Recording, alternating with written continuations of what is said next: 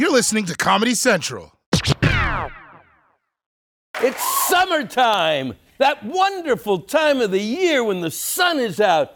Kids are playing and I sweat so much my shirt turns into a map of the Middle East. My nipple is the Gaza Strip. You don't want to go anywhere near it. And on the hottest days, you have a few options. You can hydrate, you can stay indoors, or you could always go to the beach, but only if you want to die. Sharks, summertime, close encounters. Scares just feet from shore. In South Carolina, a shark in knee-deep water just feet away from swimmers.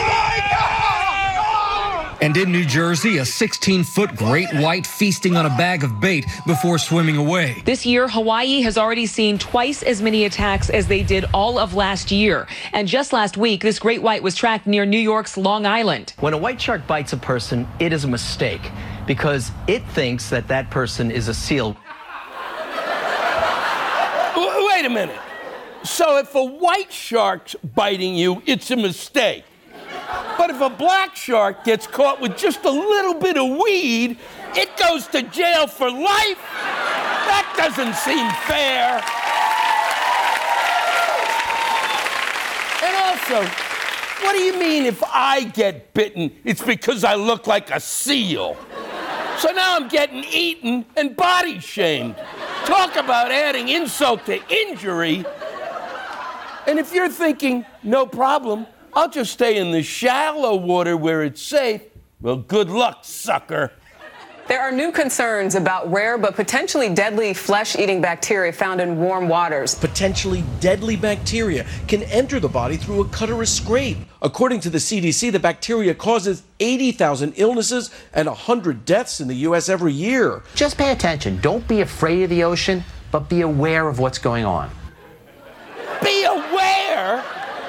It's bacteria. What am I supposed to do? Snorkel with a microscope? At least with a shark, I can hear the fin and the jaws music. I can see the fin.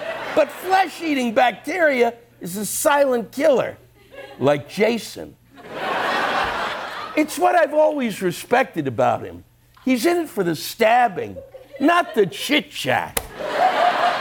Also, what's with these bacteria? They never eat the flesh that I don't want. How about instead of my leg, why don't you guys take a nibble on my love handles? That way you still get to eat, and I don't look like a seal. So it's dangerous in the water. It's dangerous close to the water. And you think you're safe way up on the beach? You better duck. A warning about a surprising summer danger. Beach umbrellas flying through the air, seriously injuring beachgoers. In Ocean City, Maryland in 2015, a bystander filming as the wind picks up these umbrellas and turns them into projectiles. The video's wild and the situation's incredibly dangerous. Over the last 10 years, there have been reports of over 32,000 injuries related to umbrellas across the country. Did you see that? It's an umbrella uprising. We always thought it was going to be the robots. We never suspected the umbrellas. And who can blame them for organizing? We treat them like shit. They only get pulled out in the extreme heat of the rain. We're never like, oh, it's a beautiful day. My umbrella deserves a walk. But on the plus side, if you survive an umbrella impaling, at least you'll never need to buy sunscreen again. So whether it's sharks or bacteria or umbrellas, everything on the beach wants you dead. But don't worry, kids. You can just simulate the experience at home. Just turn off your air conditioning. Stand in the tub with a pina colada and shove a fistful of sand up your ass. Happy summer, everybody.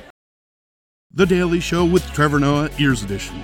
Subscribe to The Daily Show on YouTube for exclusive content and stream full episodes anytime on Paramount+. This has been a Comedy Central podcast.